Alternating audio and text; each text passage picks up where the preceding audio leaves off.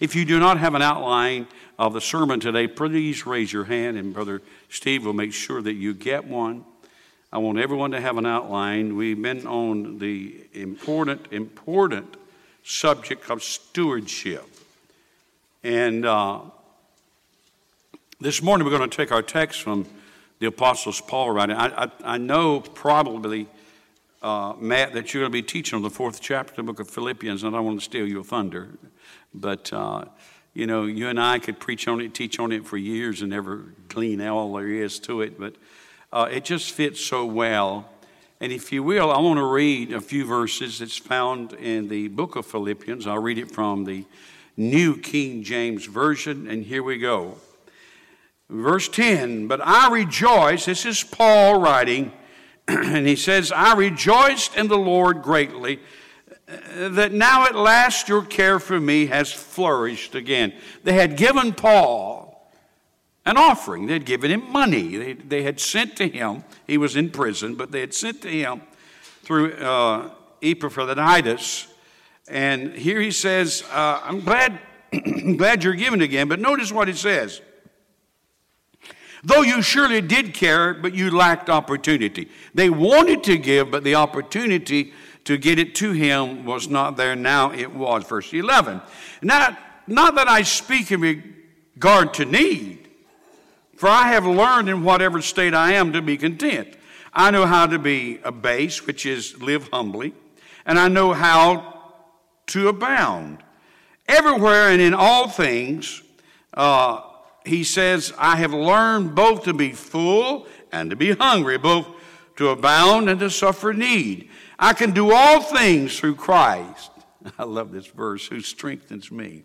Then verse 14, nevertheless, you have done well that you shared in my distress. Now you Philippians know also that in the beginning of the gospel, when I departed from Macedonia, no church shared with me concerning giving and receiving. I love that, giving and receiving, giving and receiving. But you only, for even in Thessalonica, you sent aid once and again for my necessities. Now this verse here tells the reason that I'm preaching on stewardship. It tells the reason that the church asks you to give. Not the only reason, but the reason the church would challenge you to be good stewards. It's verse 17. Not that I seek the gift, but I seek the fruit that abounds to your account. I'm not asking you to give so we can have a comfortable place, so we can send money to the missionaries, and that certainly comes into play. But I want you to grasp the importance of stewardship. This is what Paul said. And I want you to know how much it's going to benefit you. And you're saying, preacher, you're telling me if I make $100 and I give you $10, that's going to benefit me. 100 minus 10 is 90. I just have $90 left. God's economy is not like the world's economy. Amen? 18, indeed I have all and abound. I am full and have received from Epaphroditus the things sent from you. Now here is such a beautiful, it's an Old Testament quote, but let's look at it. Things sent from you, a sweet smelling aroma and an acceptable sacrifice, well pleasing to God, and my God shall supply all your need according to your riches in glory in Christ Jesus. Father, add your blessings to the word. Lord, I can preach and I can talk, but it will not accomplish that. Unless you build a house, we labor in vain that build it. Unless you speak this word to our hearts, not just to our ears, but to our hearts. And I pray that you would do that in Jesus' name. Amen. Look, if you will, read with me the introduction. It's very good. The introduction that we have. The Philippian Christians had learned the secret of joyful, liberal financial giving. The church in Philippi had taken up an offering to give to Paul in prison. He was in prison because of his faith. Paul wrote back to the church and expressed his joy. You find that in verse 10. Joy, or its derivative, occurs almost 20 times in the letter. And by the way, we're studying the book of Philippians on Wednesday night. It's very, very good. Have you discovered the joy of giving? And what ways can giving make you a joyful person? I took that from Gary Hardin. And then I put this here because I thought it made such a great statement. Our consumer-oriented society pressures us to place too much value on material things. Would you say amen? All those ads. Get this and you'll feel better. Get this and you'll be better. Get this and all of the things that they say pressure you. This approach to life results in chronic dissatisfaction. You never seem to have enough, and it is so true. I don't know if you've ever had a hamster or not in your house. Some people, they like hamsters, and they keep those hamsters in a cage. But in that cage, they have a wheel. And that hamster gets in that wheel, and buddy, does he ever more work out. He just runs and runs and runs and runs and runs and runs and runs. Guess what? He ain't going nowhere. He gets out of that wheel and he gets out in the very same place that he got in. You ever feel that way when it comes to finances? You work, you get up, you go to work Monday, Tuesday, Wednesday, right on the whole week, and you're just trying here and there, and you're trying, and Friday, Saturday, and you just ain't going nowhere. I was reading behind a man by the name of Gary Keesee, Keesee. After years of living paycheck, and you may be like this, but I hope none of us are. After years of living paycheck to paycheck, Gary found himself in a financial pit, owing on 10 maxed out credit cards. 10. 3 finance companies, 2 car payments, back taxes, judgments and liens, and $26,000 Gary owed to his relatives. He was drowning in debt and completely fed up, and he had a family to provide for. He is now, that was 30 years ago, has now written book after book on how to be debt-free. Would you like to be debt-free, including the mortgage on your house? Wouldn't you like to be debt-free? Well, Brother Larry's going to be talking about some of that next Sunday. And we're going to be talking about some things that will help when it comes to finances. But the one thing I want us to do is to look at this scripture that we've read. And notice, if you will, I've got 5 steps here. And I want you to know that you were not created to be on a world's hamster wheel. If you're on that wheel, spinning and not getting anywhere financially, you work hard, you pay your tithe. Someone says, what's happened? I pay my tithe, and here I am. Number 1, giving revives our concern. Giving revives our concern. But I rejoiced in the Lord greatly that now at last you care for me. They were concerned about the Apostle Paul. Giving revives our concern. How many of us are concerned about Moses Chowdhury in Vijayawada and Hyderabad, India? Well, when you pay tithe and give an offering, that part of that goes to Moses Chowdhury, his wife, his 3 daughters, his 3 son-in-laws, and the tremendous ministry he has in the southern part of India. It makes you concerned. When you give an offering, it makes you concerned, and you know what's going on, and you are familiar with what this church does. It makes you concerned with 13 churches in Nicaragua. And we've been supporting that ministry. And it is a tremendous ministry where they have revivals. Marty's down there right now. And they're having revival and an outpouring of God's Spirit. And so when you give, it makes you concerned. It gives you a concern about other people. Other people. So giving revives your concern. The Philippian Christian had been barren in their giving, but now they were blossoming anew with concern for Paul's welfare. When you give, when you obey God in your giving, and giving, we talked about that last week and week before last, and we need to understand that God commands us. He commits us to giving. And it renews our concerns for things and other people. Giving takes the focus off of ourselves and it puts it on others and other things. And God knows we need that. I don't need to focus on self.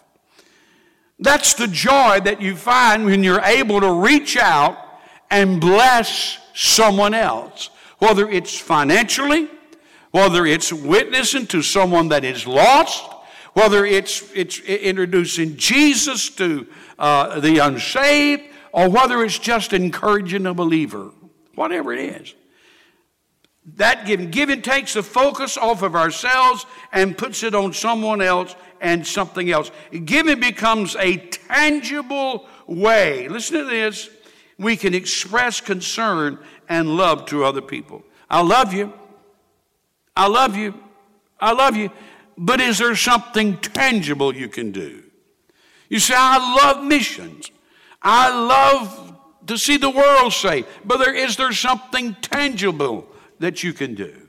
We preached for months on the revealed power of God. It's one thing to have the power. It's something else to reveal that power. The electricity that comes off of this pole back here comes in this church. But it's great when we utilize that and see something tangible, turn on the lights, enjoy the sound system, and the warmth and the cool that is produced by that electricity. If you love, you want to do something tangible. You can walk in the house every night, gentlemen, and say, honey, I love you. Go pull off your shoes, sit in your favorite chair, and never turn your hand to do one thing to help that wife you know she's worked that day. You want to do something tangible. Saying, I love you, I love you, I love you. That's great, and I think we should express that love. But it's also wonderful when we do something. So the Philippian church loved Paul, and they did something tangible. They sent an offering and sent help for that man. Number 2, giving teaches us contentment. Verse 11, the Apostle Paul talks about being content. Paul did not want the church to think that his joy, this is a great statement, listen at it. Look at it. Look at it on your paper. Paul did not want this church to think that his joy rested on whether he had money or not. We need not put our faith, our confidence in our financial status. We should not put our faith in money. And Paul was getting this point across. He said, I want you to give. First of all, he needed for them to give. He didn't have to have it because he knew how to be abased. He knew how to abound. But he said, I want to do it on your watch. He had joy in his life, not because his purse was full, but because he had learned contentment. Paul believed in the sufficiency of Jesus Christ. Hebrews, let your conduct be without covetousness. Be content with such things as you have. For he himself said, I will never leave you nor forsake you. So Paul did learn to be content. And I think that's one thing that really we are filled with anxiety because we don't learn, certainly, that contentment. Contentment means living with a sense of God's adequacy. We can give joyfully. when we know that God is certainly going to look after us, that God is going to supply our needs, and we'll get to that in just a moment. When we live with that kind of faith, it's so easy to give joyfully. God loves a hilarious giver. Number 3, giving makes us a partner in ministry. The word share is the same word often translated as fellowship. The word denotes partnership. Aren't you glad that you can come in partnership with Jesus Christ? He's your partner. He's not just your Savior, and that is great. But you and I become partners. And then the person you're sitting next to, or the person you join in with giving to whatever ministry or whatever need there is, you and she or he becomes partners. Isn't that great? That's exciting to me.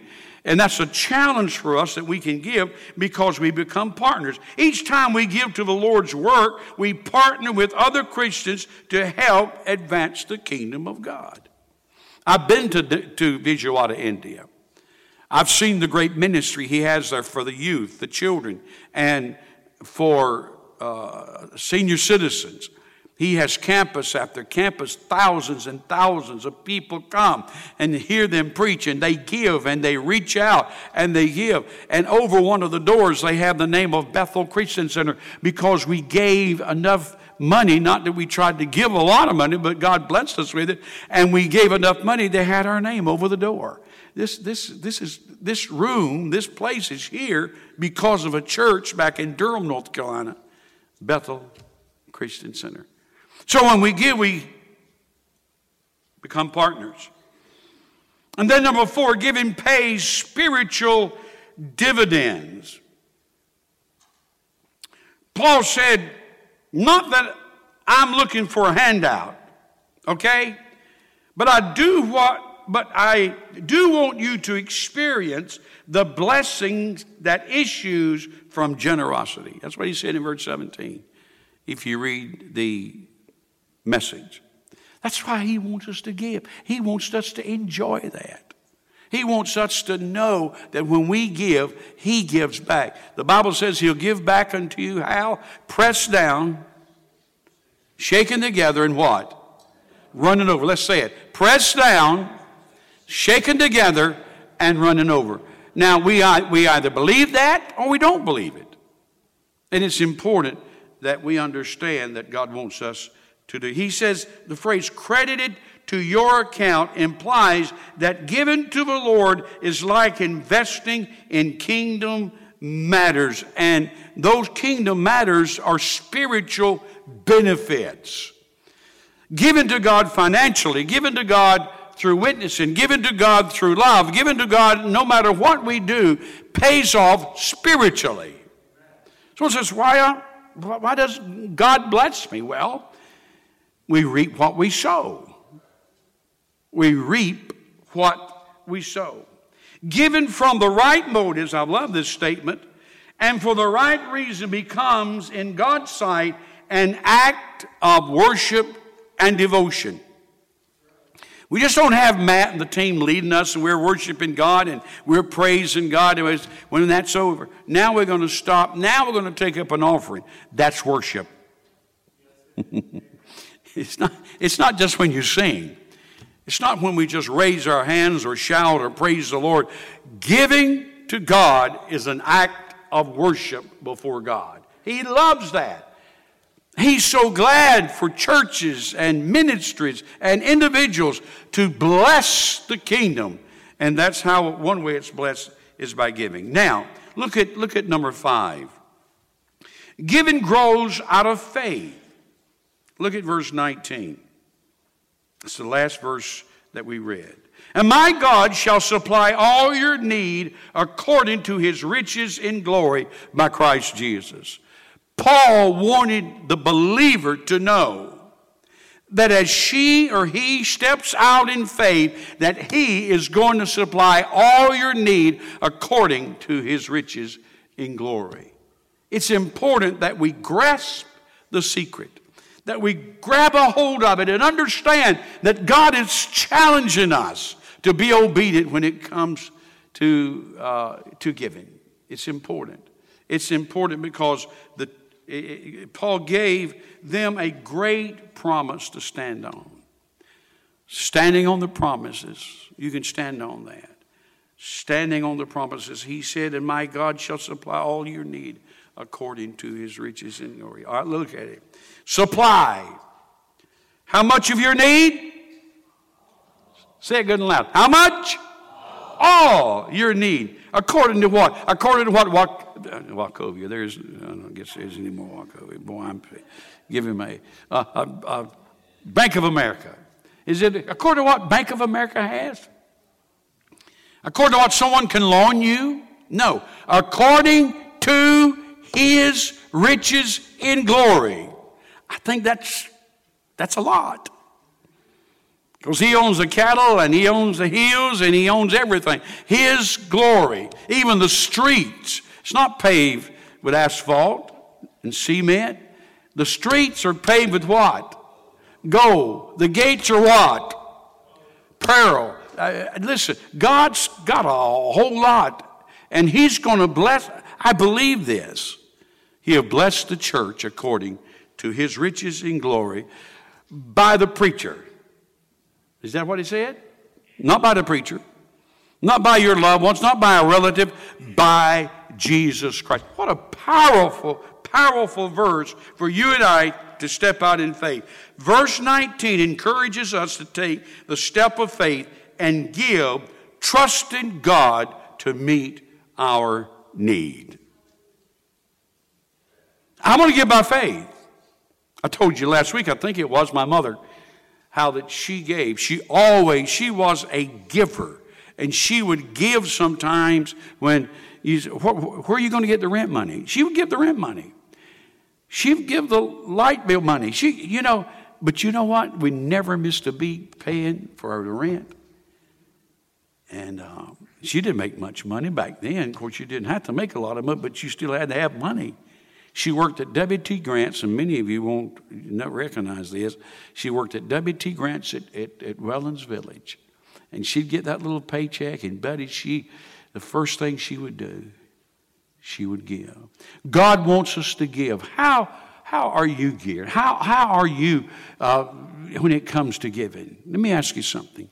Do you tithe? Do you give when God speaks to you? You say, well, I don't know what I can give. You can give a word of encouragement. You can give a word of life. Doesn't matter. God wants you to take the opportunity to give. Last Tuesday, my wife and I were in Lancaster, Pennsylvania. We were up to see Sight and Sound. If you've never seen it, you need to see it. It's one of the greatest, beautiful theater. Seats 2,000 people and just have live presentation, live animals, have live pigs and horses and donkeys. It's just a great performance, great show. And this one was Jesus, and it's quite moving. But that morning we went to IHOP, and when I go in a restaurant, I look for the opportunity to be able to give. They give to us, I want to give back to them. And so the waitress that came to us, I developed a conversation with her and talked to her. And about the third time that she came back to the table, I knew her name, and I called her name. I said, first of all, she had a tattoo on her arm right here, a large tattoo on her long arm. And she said, yeah, I got that tattoo when I was out in the world. She said, I wish I had never gotten it. Then I asked her about church, and she said, I did go to church. I said, what church did you go to? She said, I went to a Pentecostal church. I said, whoa. And she said, I don't go now. And I said, were you ever born again? She said, yes. I said, did you ever receive the baptism of the Holy Spirit and speak in tongues? And all of a sudden, tears swelled up in her eyes, and she started crying. And By that time, there was about 3 or 4 more waitresses standing around us. And the Holy Spirit, now you say the Holy Spirit moved in church, He can move in IHOP. If you just let God lead you. And this young lady, I mean, every one of those waitresses, you could tell, were feeling the very presence of God. And this young lady just renewed her relationship back to God. And let me tell you something, it felt good. It felt good because we gave. It felt good because we loved. And you know, it means something for us to give. I want you to understand God's challenging us to give. He says, give and I will give back unto you, pressed down, shaken together, and running over. Bow your heads for just a moment, if you will.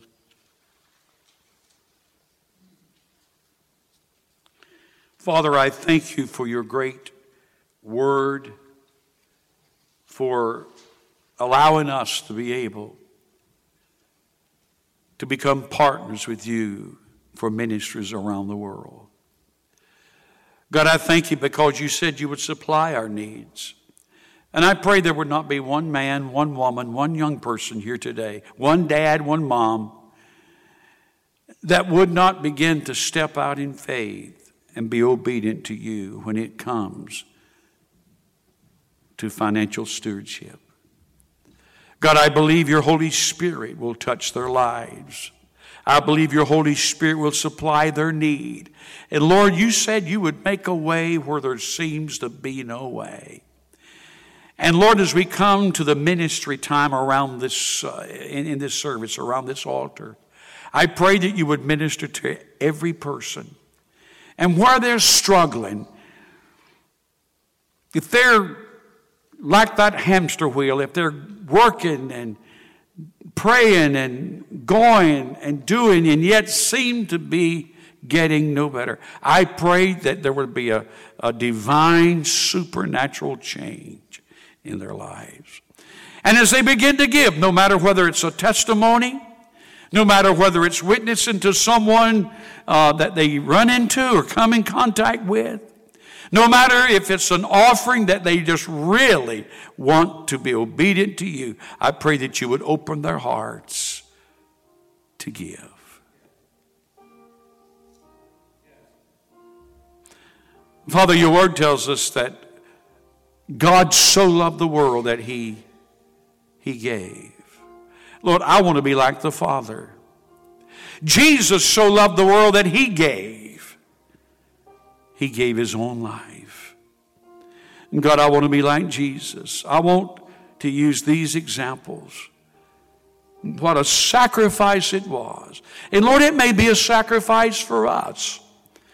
We may have to make some adjustments. But God, help us to be willing to be obedient to you when it comes to reaching out and touching other people's lives. God, I don't want to focus on myself. I want to focus on the needs of others.